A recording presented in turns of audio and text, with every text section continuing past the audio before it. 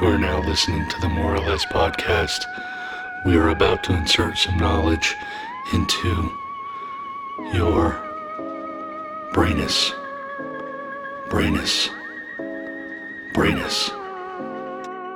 Betty had a vacation from her job as a social worker for the state of New Hampshire. Barney worked for the post office. He dressed like a clown to make children laugh. It looked really human. The face was human. Space, time, years, bullshit. So you know what I'm really gonna hate? Damn, we should have opened with a can. I'm sorry, didn't mean to really interrupt you. I'm kind of dreading put this stupid freaking playset thing, or like trying to build this thing for my sister. Dude, is that what you're going over there for today? Yeah. People are going to kind of trip out because where we are recording multiple episodes over one weekend. Mm-hmm. It's going to be kind of weird because next weekend it's going to be totally different, but 2 episodes are going to be on the same week. Wait, what? We recorded 3 episodes today. Mm-hmm. And we're going to release 2 this coming week, which will make sense. The next week, we'll release 1 more, and then we're recording 3 more, which we'll release over the next couple weeks. Mm-hmm. So, well, it'll throw some people off. Maybe. I don't know. I don't think so. I mean, they're just being released. If it throws anybody off, it's us. Watch us release this one, like, this coming Tuesday. So everybody's like, what the fuck is going on? Right. So, before... right now, they're probably wondering right now, what are we going to be doing? Welcome back to the More or Less podcast. I'm Craig. Pastor Dan. Al. Alexander. So anyway, All hail Mahindra. Woman. Woman. I love women. Okay. So I went and saw this movie last night called Midsummer. Mid what?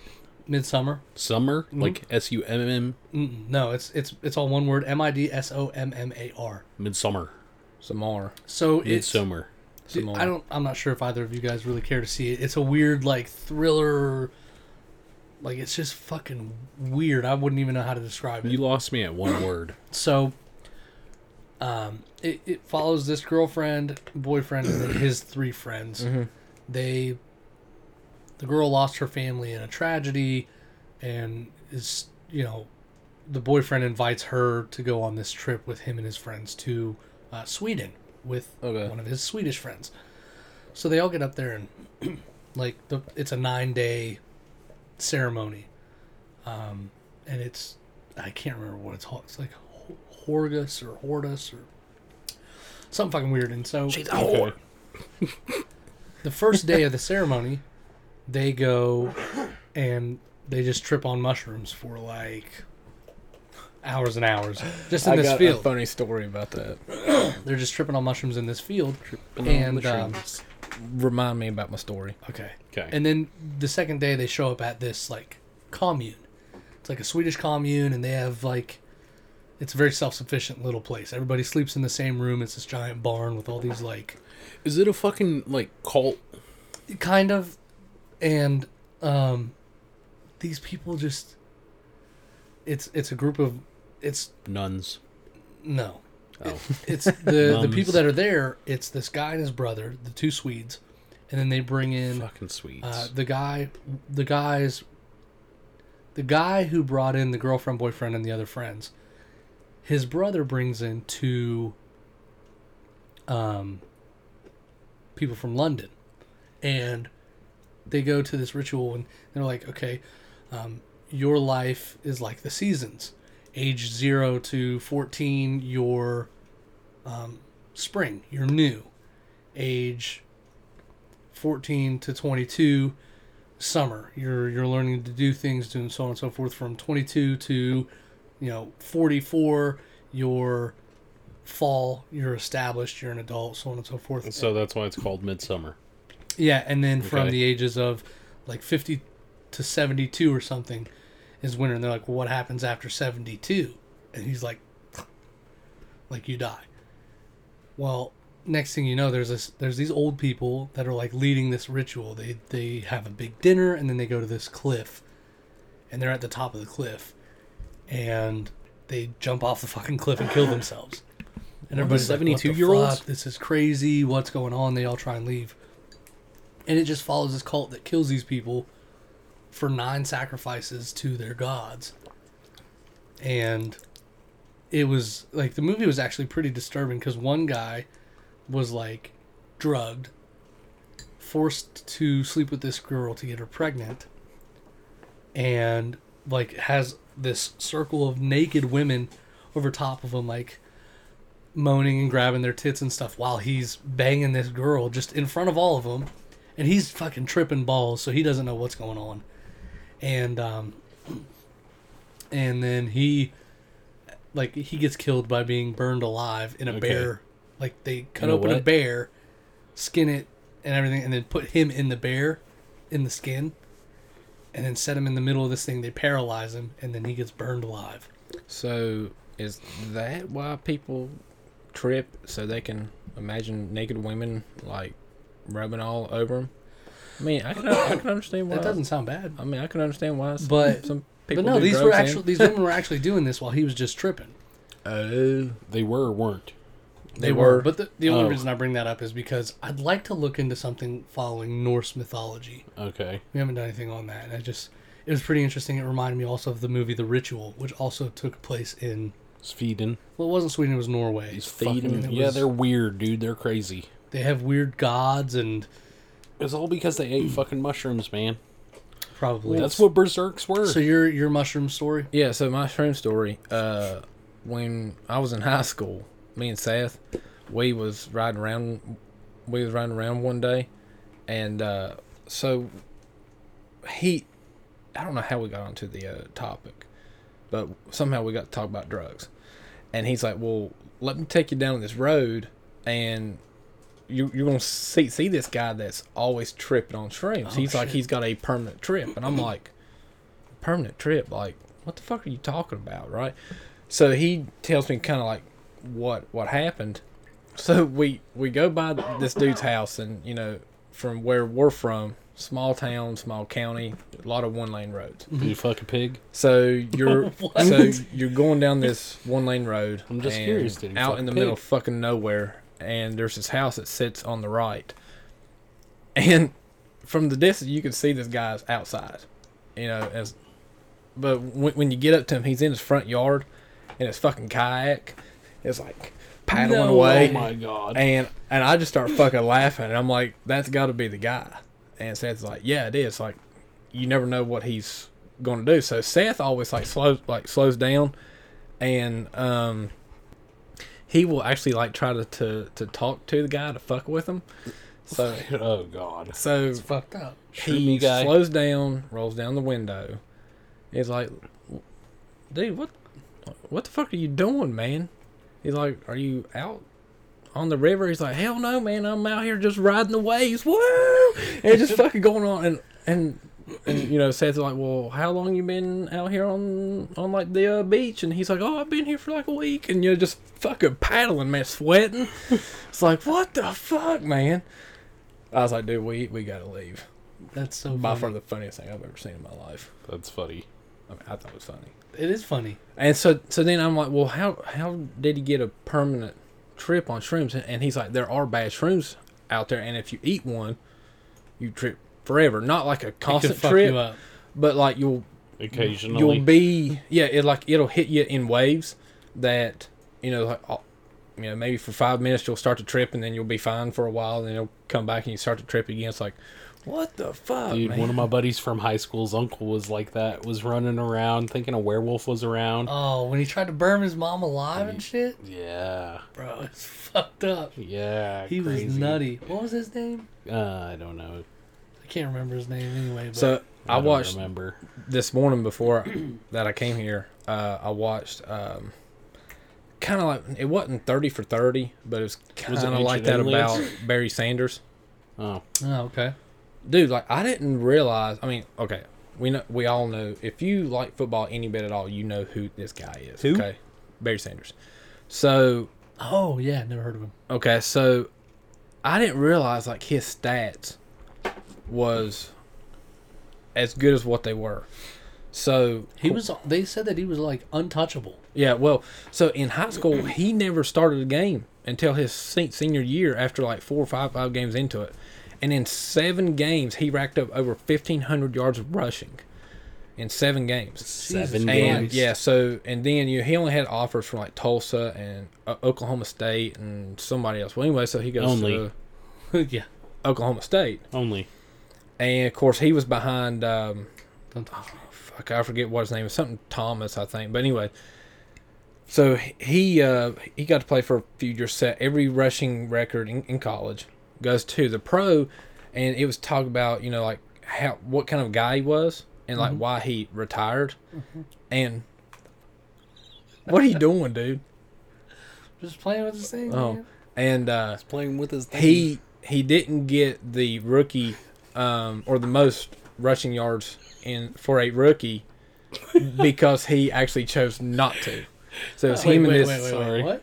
Okay, so Barry Sanders. So wait, he opted not to be nominated, or he's Well, no, okay, so like he was 10 yards behind this other rookie running back. Oh, he just said, "Nah, I don't want for it." the most rushing yards in a rookie season.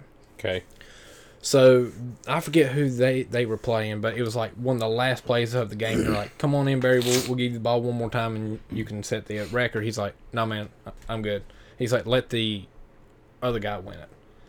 And you're just like, "What the fuck?" Like, you would think most NFL players would want all the awards to themselves, and they was just kind of saying how humble that Barry was.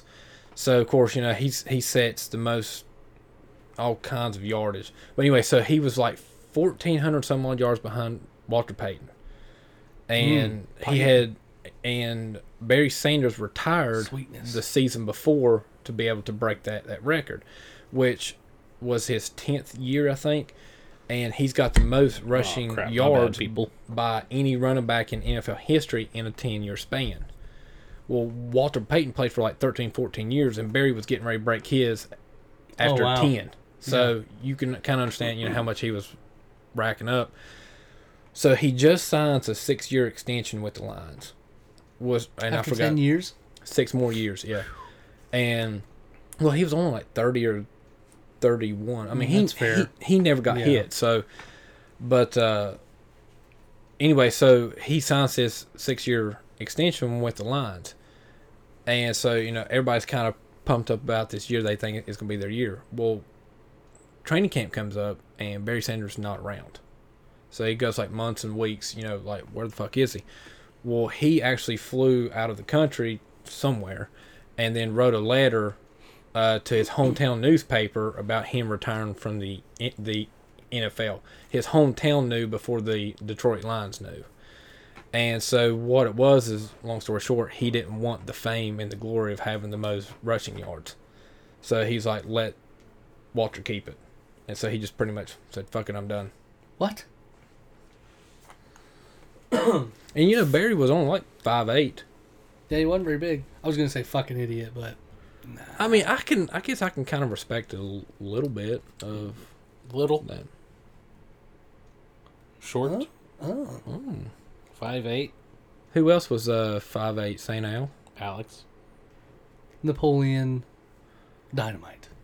Bonaparte. Bonaparte! His His fucking nose. That's so funny you do that. That reminds me of before we jump into Napoleonic history. Bounce. Oh, Napoleonic. We in my I was in a play. I was in a theater production, and this guy, this one particular scene, he has to kick it off with like a shriek because somebody died. And so every night he did something different, like and then Every production. and then one night he goes like that's what he's doing, and legit, I'm facing the crowd. I'm at the very front on this couch, sitting beside my my counterpart, and I'm sitting there supposed to like be like sad and all that stuff, and he fucking does that. And I'm like I legit started laughing because he made the On sound. stage. I was like, oh yeah, I was like, and I like immediately looked down. Oh gosh. And she's just like, she's talking to me, like rubbing my back because it's part of the scene, like, you know, trying to make me feel better console you. I believed that at that particular part that my mom had died, like funeral and everything, and so I'm supposed to be really upset. And she's like, you know, so on and so know forth. what you should have done when he did that? You should have been like, ah, just my own scream. Yeah. But no, You it was should've. just every night was a different thing. Like one night, just last thing before we get into it, Did you get paid for that? Dang. But most theater companies do pay people. I guess I just happened to be in the wrong one. So I'm really grateful for it. It was an awesome experience. I can't wait to do another one. But Thank you. It was a great question. But Thank you for asking. we had to do this. Excuse me. There's a scene where I'm like talking about this new girlfriend that I have, and at first I'm talking with my mom, and then my dad comes in, and so the way that it's supposed to go is my character's name was Chris, and my mom goes, "Oh, Chris was just telling me about this new girl that he met," and the dad goes, "Well, what about, you know, Casey or whatever the fuck her name was?" He's like, "I really liked that girl." But this one night, we're like having our thing, and she looks at him and she goes, "Well, Chris was just telling me about this new boyfriend he's got." And then she goes like this. She goes, she covers her mouth and turns to the crowd, and she did that. And I was like, got really, like, it caught me off guard. So I was like, what the fuck? And he goes, "Well, what about so and so?" And it just had this like awesome segue into, you know, this really weird. And she like looked at the crowd and like made this face and had a laugh, and I just kind of like looked up because she's in this particular play. She breaks down the fourth wall, so she communicates with the crowd and like gets crowd interaction. Nobody else does. So she like looks at them and starts like making these faces, and I'm just kind of like looking off, like, what the fuck? And that's really what I was thinking. I was like, oh shit, there's no way to recover from this. But it played out just fine. It was a really hilarious scene, and that was that. So we apologize for the acting tangent of Saint Al from Napoleon Bonaparte. But hold on. Oh, Al, remind everybody where they can follow us. You can follow us on Facebook at the More or Less page dedicated to this More or Less podcast. As well as if you're on the 5th hole, the 9th hole, if you're down on the stadium, if you're in the basketball court, maybe the shooting range. maybe the range, Fucking K-Mac. if you're in a room, The motherfucking range. if you're on the road, you can get on Instagram at more.or.list.podcast. Craig, where can everybody listen to us with their ears? Because we have mouths. Hey, there we go. That worked out better. Spotify, More or Less Podcasts, and on Castbox, More or Less Podcasts. They are both available on Apple iTunes and Google Play. Go download them. Spotify, if you want the premium, it's a little paid. Castbox is free. You could comment on that. Just Slide get in involved. our DMs. I mean, if you like the way we sound, but want us to sound a little bit better, you know, crisper. like we always say, less is never more, and more is never enough. Here at the More or Less Podcast, you can give us a little bit of your money, just a bit, just a pinch, like 0.5% of your paycheck. Give us a taste of the glory. A taste of the glory. we can taste wanna that know what it glory. tastes like. We can taste that glory if you We're- go to patreon.com and search for More or Less Podcast in the My search God. bar. My God. We also need to give a shout out to our sponsor. Mahindra. Mahindra's not our sponsor. That is our Lord and Savior. Fucking Husqvarna. Gosh. Anyways, Husqvarna's World of playing Beer, with our a minds. little bit north.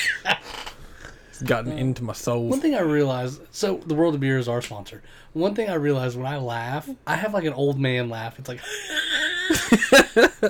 Dude, you're gonna be that old man that sits there with a pipe next to a chimney. That's what it's gonna be. shit. And he's always got a red robe on all the the time. velvet No robe. matter if it's Monday at 3 or Sunday at Just- 10. And the old man whitey tighties. Yes. I've gone away at this with, age. with your long ass The long white tube socks. white I've gone socks. away from the boxers, from the briefs, Right. just strictly whitey tighties, long socks, and I sit like this. He'll Legs grow a wide thick open. mustache. It'll take Alex till he's about 30. I And then will- as soon as he hits 30, I'm telling you right now, I don't have faith in my stash. It's a porno stash. I will Soon never as grow he a stash. hits 30. If by 40 I have a good stash, that's all I'll have is a stash. Shave everything else. The guy from the UFC fight, that Had a was good a stash. perfect stash. Had a good stash. Okay, so back to Bonaparte. Someone who didn't have a Bonaparte. mustache was Napoleon Bonaparte. right. He was born August 15th, 1769. Wink, wink, I'm nudge, sorry, nudge. before we became. He was in Corsica. Is that Independent. post French Revolution though? No, this is actually This is Mid. when he's the ruler. It's actually part of. Yeah. Like he's ruler or commander. Oh. Darn it! He died May 5th, 1821. As I said, he was the what do you call it? What is it? Commander, emperor? Or, I mean, what the fuck you call named it? We'll himself get there. emperor. There's a lot. He fucking Hold dude. on. He ruled from 1804 till 1814. So 10 years, that's it? Yeah. Pussy.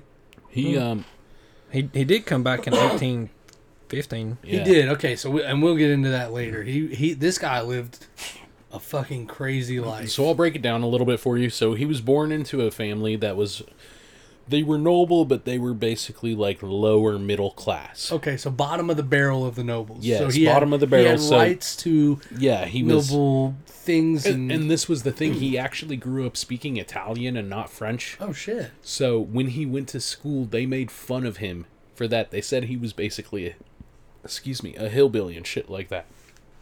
So His parents, me and him may have something in common. That's right. Okay. he was born Well, number 2. He was the second of 8 that survived.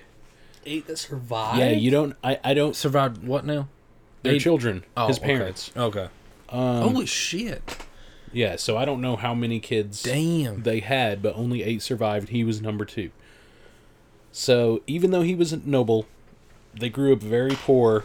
But he was able to attend military camps or military schools, let me say, based off of scholarships.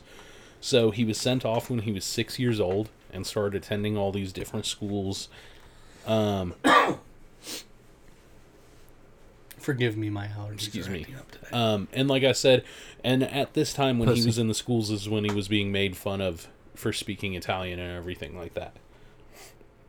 Mm-hmm. When he was 15, he was admitted into the,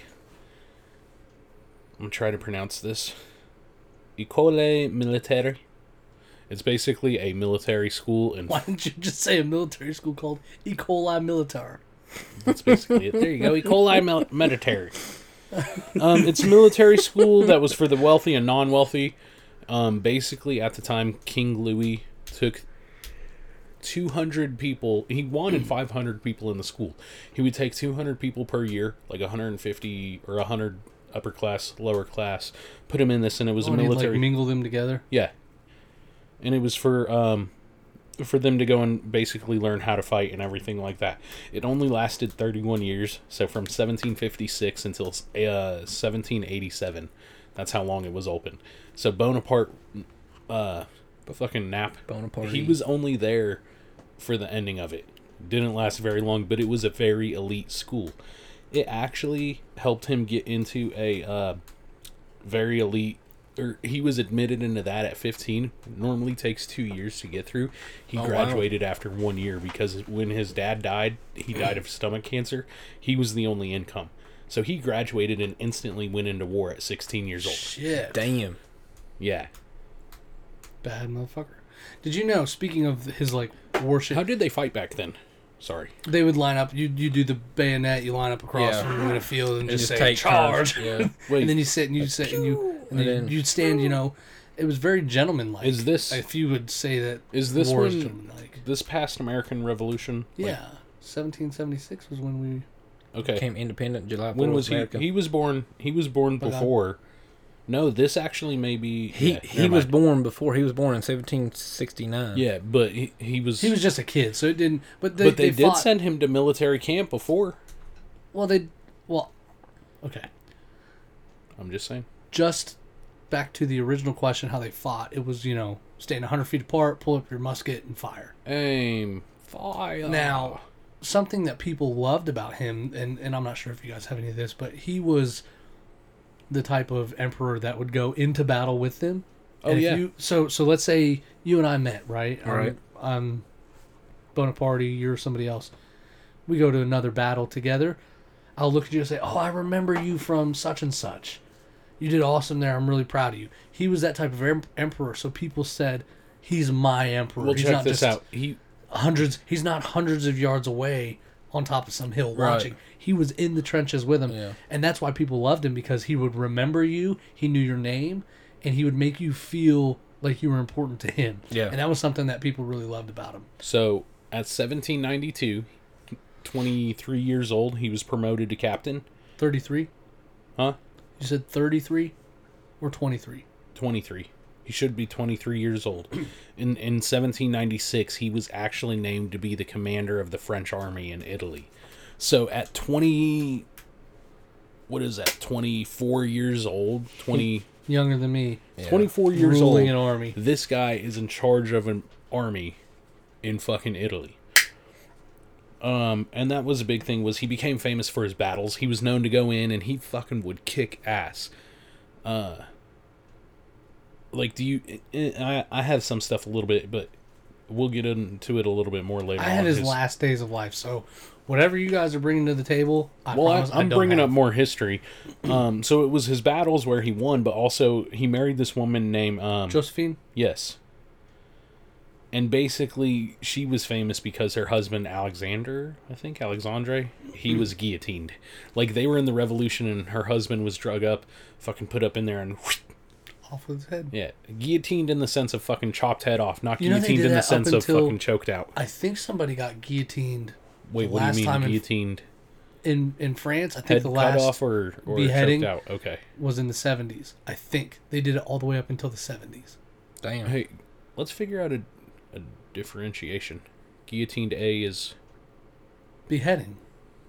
Okay, and guillotine B is choke out. I get, or you just say beheaded with Okay, via whatever. guillotine. Anyway, so in November of 1799, he actually became the first consul, and basically he was head of French at the time. And he basically wanted to try to dominate Europe. Came in, he created a centralized government, he reinstated Catholicism as the main religion there, created education reforms, and he actually made the Bank of Frank, so the Franks money and everything like that they use was created by him. It's still used to this day. That's awesome. So there was a lot of stuff that Napoleon did that was great that everybody started to follow, and they still follow it. Like, the Neapolitan Wars, when all that stuff was going Napoleon Wars? on. The what? Neapolitan Wars? Whatever. It's like Neapolitan ice cream, man. It's great in all flavors. But What the fuck? Neapolitan? maybe was that what it was named for?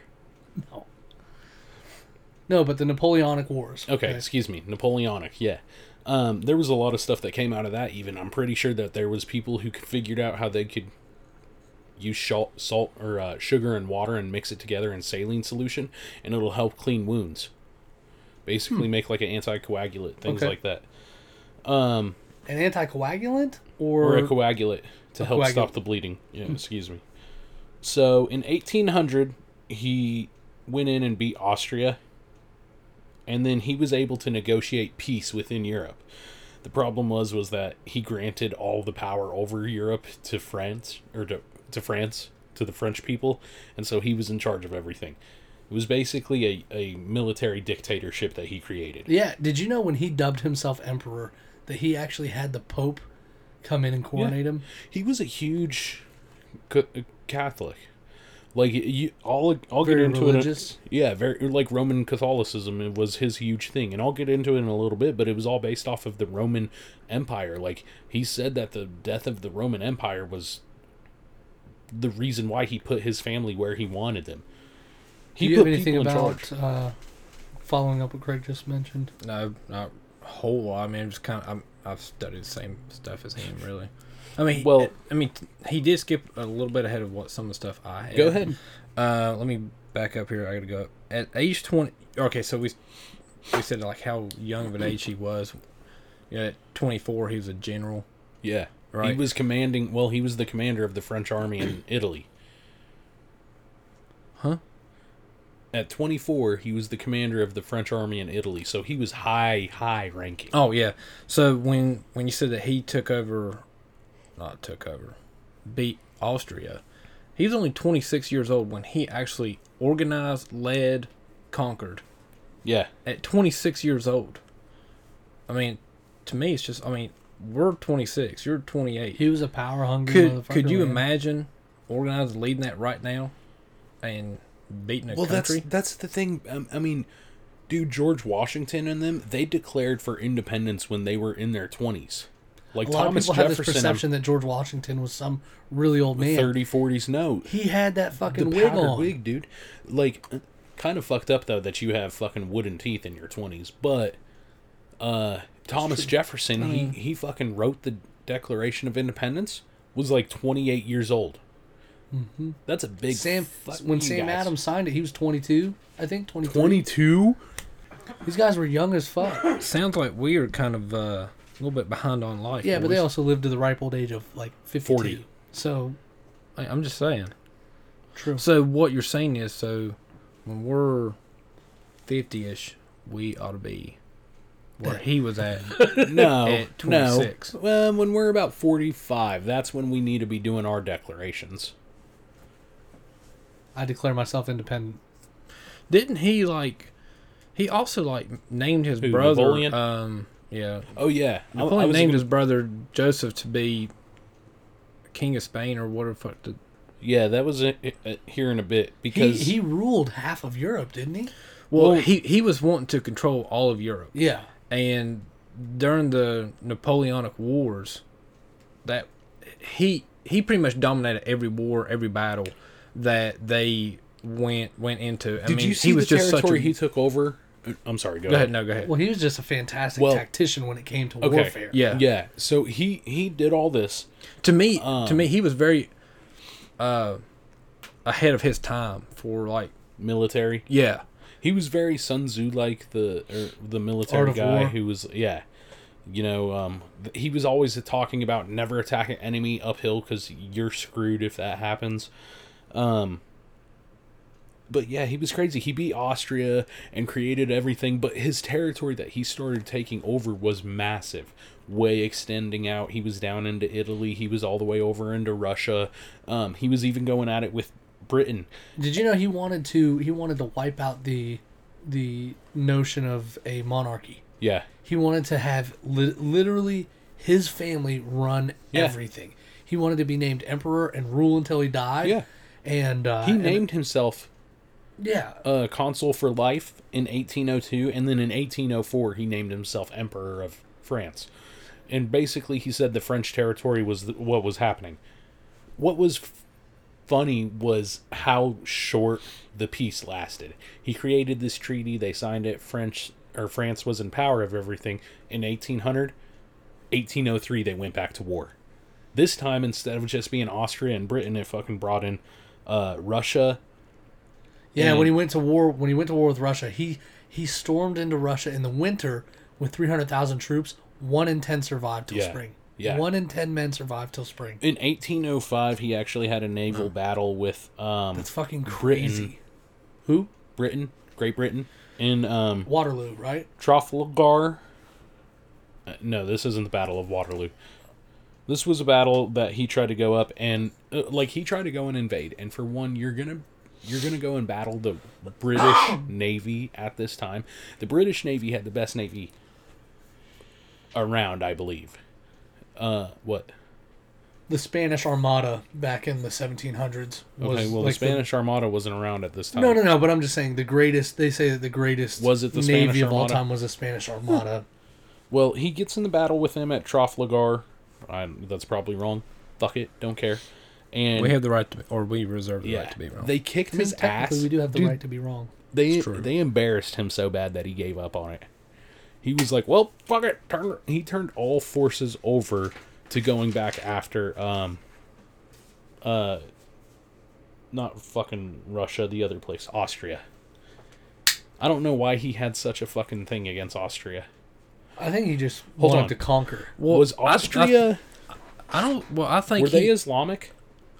I'm not Turkish. sure because Turkish? Yeah, Turkish was. Well, I mean, was I that think Hungary? too that him being young and as Or you gypsies. said before, he was power hungry. He probably knew that Austria really wasn't that powerful. But do And- you You just think- come in and just And so mow 'em down. start off with one of the weaker ones, and just go in and dominate and kind of build your. So you think your- he had a your religious stature. drive, though? Huh? No. Do you think he? But I'm saying he wants to revive everything based off of the Roman Catholic Church in Austria. Okay, so I mean, Wasn't I he don't know. Catholic? Huh? Was he? Yeah, Catholic? he was definitely Roman Catholic. But is in this area, do they have like gypsies or? Oh, fuck yeah, they've got gypsies. If this is in the area around Turkey, is this more controlled by like Islamic people? Because that's what Turkey was taken over by. Istanbul is literally them being an Islamic country. So I'm just curious, did he possibly have a drive? I'm not sure if it was religiously charged. Well, I wonder. Okay, so going back with you said that how he is pretty much known as one of the greatest leaders of all time. Of all time. So because one of the reasons because he was actually out there on the in quotes front lines. People say him and was Alexander the Great. was Here you battling go. with him. Remembered who they was and all. I wonder how he was outside of that, like his own private life. Like, was he? His family and shit. Like Yeah, what They, people they actually say that thought of him. he tried was- really hard. Him and Josephine tried really hard to have a son, so he could have an heir to the empire. Mhm. Right. Couldn't have. Oh, one. hold on! Don't get to that yet because I was about to touch base. But This he was happened in- he was very family oriented, and I'll talk a little bit about Okay. the end of days Yeah. Okay. about when he went back to, because they had an estate, this fucking massive mansion out in the middle of France somewhere that him and his family had, and that's where he had his Probably family time where with King Josephine. Louis had his fucking shit. Versailles, I think, is what it was called. Versailles in Italy. No, Versailles is in France. Anyway, he basically Versailles was a place that King Louis had built for him and his family to go and hide at. I'm pretty sure. Yeah. During the Revolution. So maybe fucking Nappy here took it over.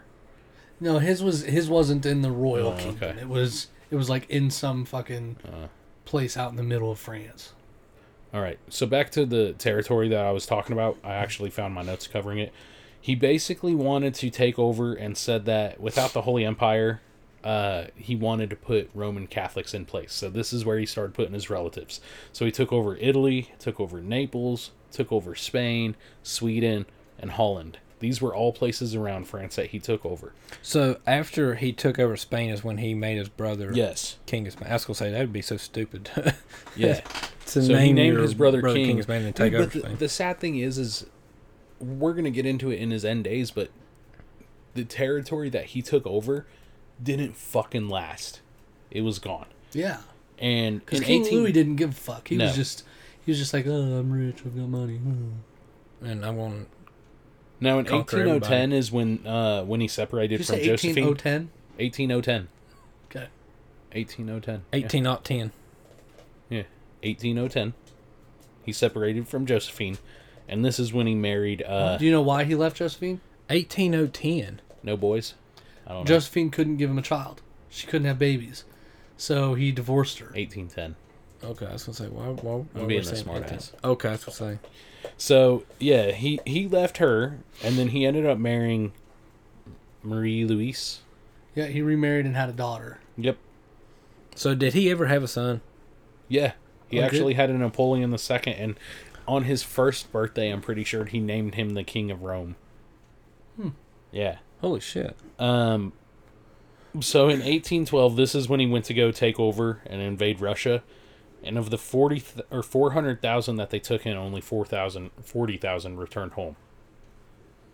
Damn. They were saying that, dude, just like, I've heard and read stuff about fucking Russia, like Stalingrad, like that battle was insane. And Yeah, fucking- but that was when Stalin was in play. But this is the thing: is Russia is such a massive At continent. this time, in the early country. 1800s, this is still the monarchy. Yeah, it's the czars. The You're czars under are- Nicholas, probably. Nicholas was in the late 1800s. Oh yeah, no. But it was a family of his. It was, a member of It was his the family. Romanovs. Yeah, so they were in power then, but the Battle of Russia I don't know which fucked them Romanov up. this was. Fucked them up really bad. I mean, look how many deaths. Yeah. Now, I mean, mind you, here's just so everybody knows, we couldn't cover everything on Napoleonic history. Like, you can go to a 4-year school and become a Napoleonic historian. Yes. So don't trust me. If We we're are leaving missing something a out- lot of stuff. Yeah, if we're not We're sharing barely anything, trust me. skimming the surface here this here is, with him. This is just Kind of like an overview Yeah, this is- of him, who he was, Some and cool facts, stuff like right, that. and a little bit Dude, of the cool who thing he was I actually didn't know a lot of this stuff. I fucking knew Napoleon was just a short guy, and that's all I thought it was. I thought he was a fucking asshole and tried to fucking do everything. I knew he was loved an his emperor. country. Yeah. He was a patriot. He Yeah, was, he and was. he tried to do everything to fucking change that, dude. But He it's didn't like believe in monarchies. He wanted to have he got power hungry. Well, He started and off he became a good. dictator, a totalitarian Yes. style of leadership. Started off good, and then he got fucking power hungry. And like Alex said, he fucking ruled for what, 10 years, 1804 to 1814. Yep. He went into exile in Elba. Okay. Is that because I've got the Alba exile and then everything after that? Well, I up have into his last okay. days. I have in 1815, but go ahead. Okay, so in 1814 he abdicated. Like, he's like, I surrender. Yeah. I The I'm just fucking gonna go people away. wanted him to give up because of all the bullshit that was going on. and they deported him. It was less than a year later that he escaped, and with only 600 men, he confronted I the thought it French was Royalist 700. troops. The thing that I What watched is it? said 600. Okay, so Regardless, I thought 600 or it was 700 men. Okay. Only there's less than 1,000 people with him, and he showed up in front of French Royalist troops. I mean, he was ready to boogie. And, Was this in 1815? Yeah, a year after he was exiled. Yeah, when he He go ahead. walks out to the very front. What that's unarmed. called the 100 Days? I'm not sure what Yeah, it's called. yeah, it was Yeah. called the 100 Days. But he walked fucking- out there unarmed, and he's like, "Whoever wants to kill me, come kill me." He walked up to the Capitol and took back over. He was like, "What's up?" Well, so before he walked to the Capitol, he went out at this one battle with 600, 700 men, offered any person there, offered, say, if anyone has it in them to come kill me, come do it. Come kill me. If you think that you really are supposed to do this, if this is what you know you're supposed to do, come do it. And everybody there laid down their guns, laid down their swords, everything. They rallied behind him, kneeled, and in only 3 weeks, he was able to get 300,000 men to go to the palace. Yeah, Louis and his people, they fled. They took off. They said, "We're Go the fuck out from of here." 600 to how many? 300,000? 300,000. God. In a matter of he 3 had weeks. to have he had to have been a great public speaker. Oh, Like, had sure. to just go out there Very and fucking- persuasive. Yeah. To me. I mean, you had to be very persuasive. Yep. So it was after this that the Battle of Waterloo took place. Oh, Waterloo. And that's where he got fucked up. He was defeated. Well, he was okay, so embarrassed. hold on. But when he took back over, everybody declared war. Everybody declared war. Yeah. Britain, Russia, Prussia, and Austria was basically, you know what, like, fuck him. We're gonna take him out. Hey, Ivan, you good? Hmm? Okay, cool. Hey, Hey, balls. I like bottles. Well, who was ruling Britain at that time? King Henry? Ah, fuck. I have no idea. Hank, you It's good? like Henry VIII, maybe. I don't Wait, know. because it was right after the American Revolution. It was Henry VIII, wasn't it? It would, yeah. Or King it, William. It Shit. would have to be Henry VIII. Because that's who we seceded from, was Henry VIII. Yeah. So let's just assume Henry VIII. All right, Maybe Henry the Ninth. All right, Hank. So it was Hank. Jurgen. Jurgen. That's it. Jurgen the First was the king of Britain, just because we don't know. Jurgen the Jurgen, first ruled during the King of 1800s. Britain. So that's when Waterloo took place. Yeah. And basically, so he went into Waterloo, and this was not good. No, I mean they got fucked up. So he was embarrassed. He was beaten. he was- Is this he the was shit on. first battle that he lost? He lost in Russia. Oh, yeah, that's right. Yep. So he surrendered to the English, and I guess they were like, okay, well, you know what? While you're awaiting trial, I guess you can walk around this fucking place that you live in. And while he was awaiting trial, he went and visited his estate where Josephine and him lived, and he reflected about how he divorced her. And How many times did he marry? Twice? yeah. Okay. Now, Yeah. what's interesting is his armies believed that Josephine was a good luck charm. They thought she was like some sort of talisman that brought the Which luck. was his first wife? Yes. And then after they split up, he started to lose. Things started going poorly. But- and they believe... Well, So, it's... I never mean, mind. I guess you could say some people... Shit, it makes me think Dude, that maybe okay, his... I totally forgot to mention this earlier. Marie Louise was actually the daughter of the Emperor of Austria. Huh. So she fled back to Austria when he went to Elba. And that was it. Like, they had the separation. And then the Napoleons, like the second and the third, started coming along. well, So- she couldn't be in too much of good luck She because was only 18 she couldn't when they got married. she couldn't have kids. No, Marie. She couldn't have kids, so But- this means he couldn't have a But son it with her. could have been one of those things where... This makes me feel this way. After he left her, what did he really have to fight for? He couldn't have a child. And then he tried with Marie Louise, and it wasn't the same. So, kind of like lost his will to fight, Yep. right?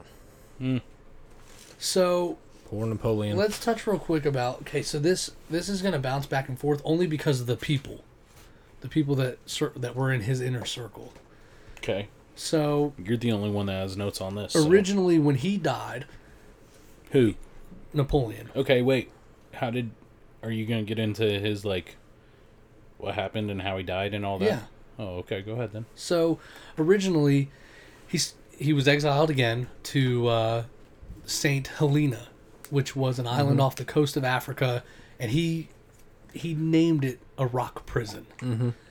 And it was run by a guy named Hudson Lowe, who was like his like most hated adversary. He absolutely hated Hudson Lowe. And everything that Napoleon did, Hudson Lowe would report to the English. He had 7 ships that... Who, Hudson? No. Napoleon Napoleon. had 7 ships off the coast of this island because all Off these of different Helena? rulers and Hudson Lowe. Hudson Lowe was a general for the British. Yeah, They- they were the ones who was watching him the They whole were time. so terrified of this man that they kept 7 ships on the coast that if he ever tried to escape, they'd kill him. Wow. Who, So- Napoleon? Yeah. So when when he got to Saint Helena, he started getting sick. He started, showing symptoms of like he'd start getting delirious, and You're leading up to his death, Yes. right? And so his last few days, or his last couple days, he wrote a letter to the doctor who was overseeing him. He had a personal doctor that was there. He had all of his people in his inner circle. And in the letter he wrote, "After my death, I want you to open my body, make a precise report on it. Don't look over anything during the examination." Now, in May of 1821 is when he was exiled,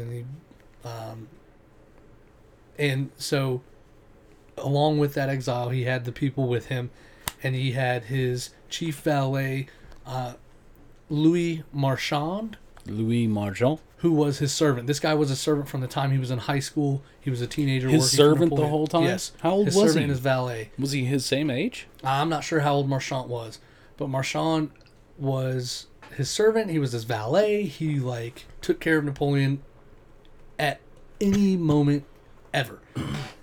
Then you had Count Charles de Montallon, and he was the head of the household, who Napoleon called and Napoleon's quotes were the most faithful of the faithful. Okay. So he was like, this guy is Was it as the holiest loyal of as it holies? gets. Huh? The holiest of holies? Yes. The police, the bullies. Jezera? That's right. And then he had Dr. Francesco Antomarchi, who was a physician.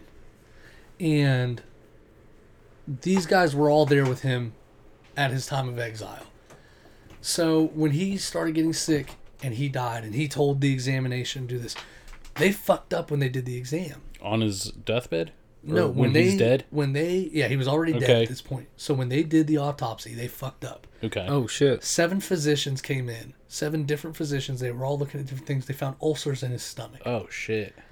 They found ulcers in his stomach, found all these problems that he had, and immediately they each wrote a report about it.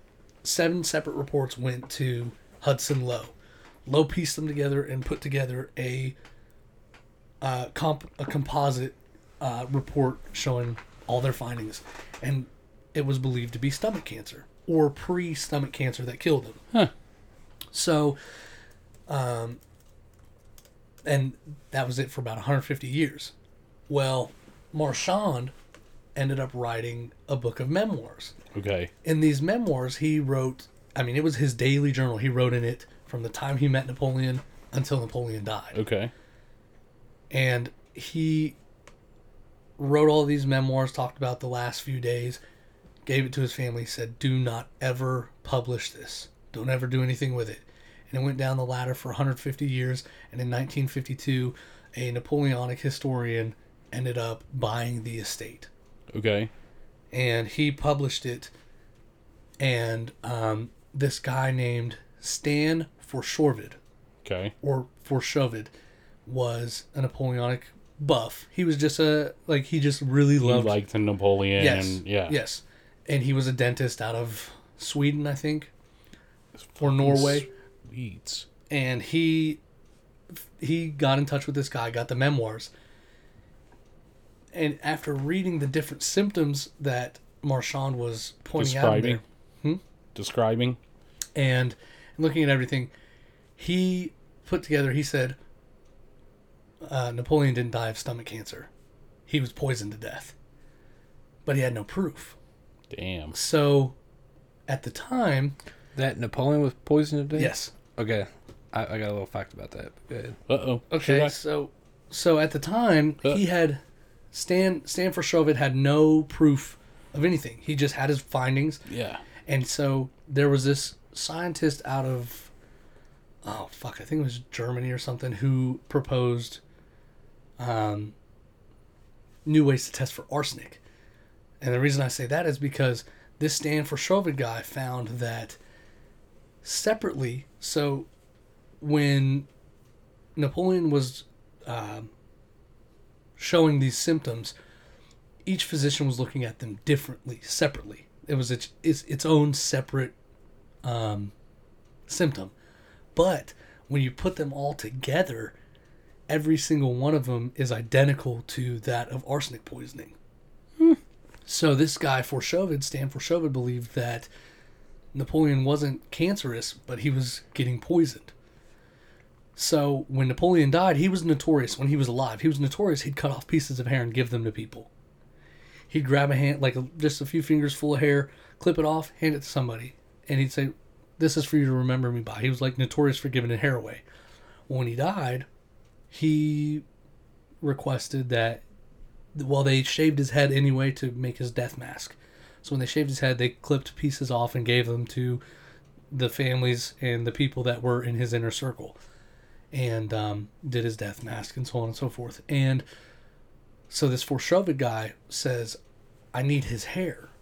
I've got to test Napoleon's." Didn't they cremate him? No. No, he's Catholic. He's buried then. Well, like I was just saying, they would cut off his hair and gave them to his inner circle, and it was passed down from family to family. Now, Forshovid said, "I need to test for arsenic poisoning, but I need 5,000 strands of hair." And 5,000. Yes. Well, why 5,000? Because that's how many you needed. Well, a new report came out in 57 or 58 stating you only needed 1 strand of hair to test for arsenic. So he reached out to the guy who published Marchand's memoirs and said, "Hey, I need some help. Do you know anybody that might have hair?" And guess who had the fucking hair? This guy that published Marchand's memoirs. So he gave him a hair. He sent it to a German nuclear testing Physicist. facility. Yeah. They pumped it full of nuclear material. Yeah. Sent it to Glasgow to be tested for Scotland? arsenic with a gygometer. They tested. Okay. They looked for just where the arsenic was present, and they found that in that 1 strand of hair, it was 52 parts per million of arsenic inside that strand of hair, which is 13 times more than the human body typically has. So he was probably poisoned. So what he did was he collected those findings and presented it to historians, and nobody believed him. They said, you're a fucking crackpot. He died of cancer. He had stomach cancer, so on and so forth. We're not going to help you. This is bullshit. Because he requested more hair just to verify that that one strand wasn't a fluke. So he sent out the report. Nobody wanted to help him. And then, once again, somebody else caught on to his... lie.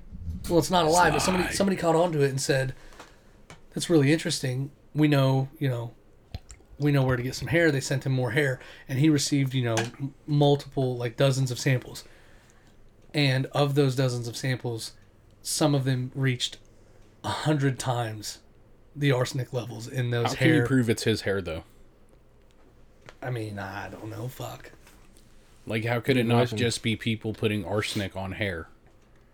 Because it doesn't just go on hair. It's like in the material of the hair, like inside the chemical makeup of the hair. So what they found was every 5 millimeters of hair... it sounds very convenient. You could test each... There's 5 millimeter sections that they could test separately. And what they found in each of those hairs that they tested was peaks and valleys, showing that somebody had to deliberately come in and poison it. So one section of 5 millimeters at that particular time is growing, it was a drop, so he wasn't getting poisoned. The next 5 millimeters, a spike, which means he was poisoned, and a drop, and a spike, and a drop, and a spike. And each single hair also had the same chemical marker, which they pieced together saying that the same person was the one to poison him, because they found that person's DNA in the arsenic as well. So this guy, Forshovid, started looking into who could have been the one to do it. So he looked into everybody. And at first he thought it was Hudson Lowe. Hudson Lowe hated him. He had no reason to like him. He wanted to kill him just like everybody else. So he looked into like the history of Hudson and everything like that. But Hudson Lowe was just a general. He had no need. Like Napoleon was exiled. He had no need to do anything. So then he looked into Marchand. Okay. And through reading the memoirs, he found that Marchand like adored him. He loved him. He looked at him really. He looked at him with high regard. Then he looked into the doctor, and couldn't find anything that really stood out. So one thing that was really interesting that he looked into was de Montallon, who was the faithful of the faithful. He brought his wife to the island with him, and his wife was known to be a loose lady. Like, she was a whore. She was married 2 times. She was married 2 times before de Montallon. Both of them were ended due to her sleeping with somebody else. So at one point in time, Montallon wasn't around. She was there. Napoleon had a way with words. He had a way with women. They started an affair. Well, she gets pregnant. Ooh. But at this point, Montallon is back, and they're fucking around. Well, she gets pregnant. She goes back to France or wherever the fuck she was from, and has the baby. And Montallon, or according to history, Montallon's wife's kid had a striking resemblance to Napoleon. Oh. So they decided, well, this Stanford Chauvin guy, who was just a fucking dentist, pieced together that Montallon was the one to poison... He was pissed at Napoleon. He was poisoning Napoleon with arsenic over the course of the... 5 years. 5-6 years that he was there. Now, here's the thing. Originally, when they were first sent there, it was infested with rats. Like, this place was infested with rats. So, arsenic is good for rats, so that's what they brought it on for. But it was over the course of 5 years, every so often, it's odorless and it's tasteless. So you'd never know if it's in your food. Why didn't they just give him enough to kill him? Because they wanted to make it look like it was interesting. Now, or they wanted to make it look like it was, some sort of disease. Because there was no way of testing for that back then. There was no way to know. Now, one thing that's really interesting about it is Montholon and Marchand in Napoleon's will were both given 2 million francs. After he died, that was just part of his thing. And one thing that was really weird was he was immediately buried. Napoleon was immediately buried. Or, I'm sorry, not Napoleon, but he had a childhood friend turned bodyguard named Cipriani. Okay. Which I didn't even piece together until just now, was Italian. Until you started talking about him growing up in Italy. So Cipriani was the guy who watched his food, he watched what drinks he got, he watched everything, and he was always had his eyes on Napoleon. Well, he ended up dead, was buried immediately, and Napoleon was really, he didn't understand it. So he ordered an autopsy to see how Cipriani died. Well, they went to get his body and pull it out for exhumation to perform an autopsy, and the body was missing. Oh, shit. Oh, wow. And Forchot had found that between 1820 and 1821. Did he fake his death? No, he was fucking killed, but they don't know what happened. But during that time, between 1820 and 1821, Napoleon had been poisoned 40 separate times. Wow. And one thing that was really, really intriguing to me was the wife of Montholon one day was sitting in one of the rooms of the fucking exile mansion, and she was reading a book that it was about a woman who poisoned her husband with arsenic to death. Now, Napoleon told her that poison was a coward's way, and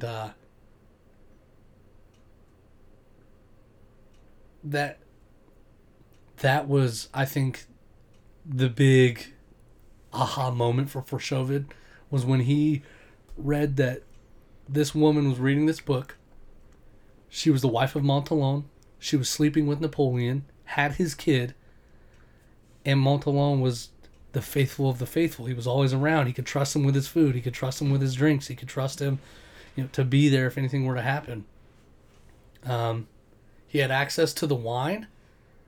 He had, obviously, uninterrupted access to Napoleon.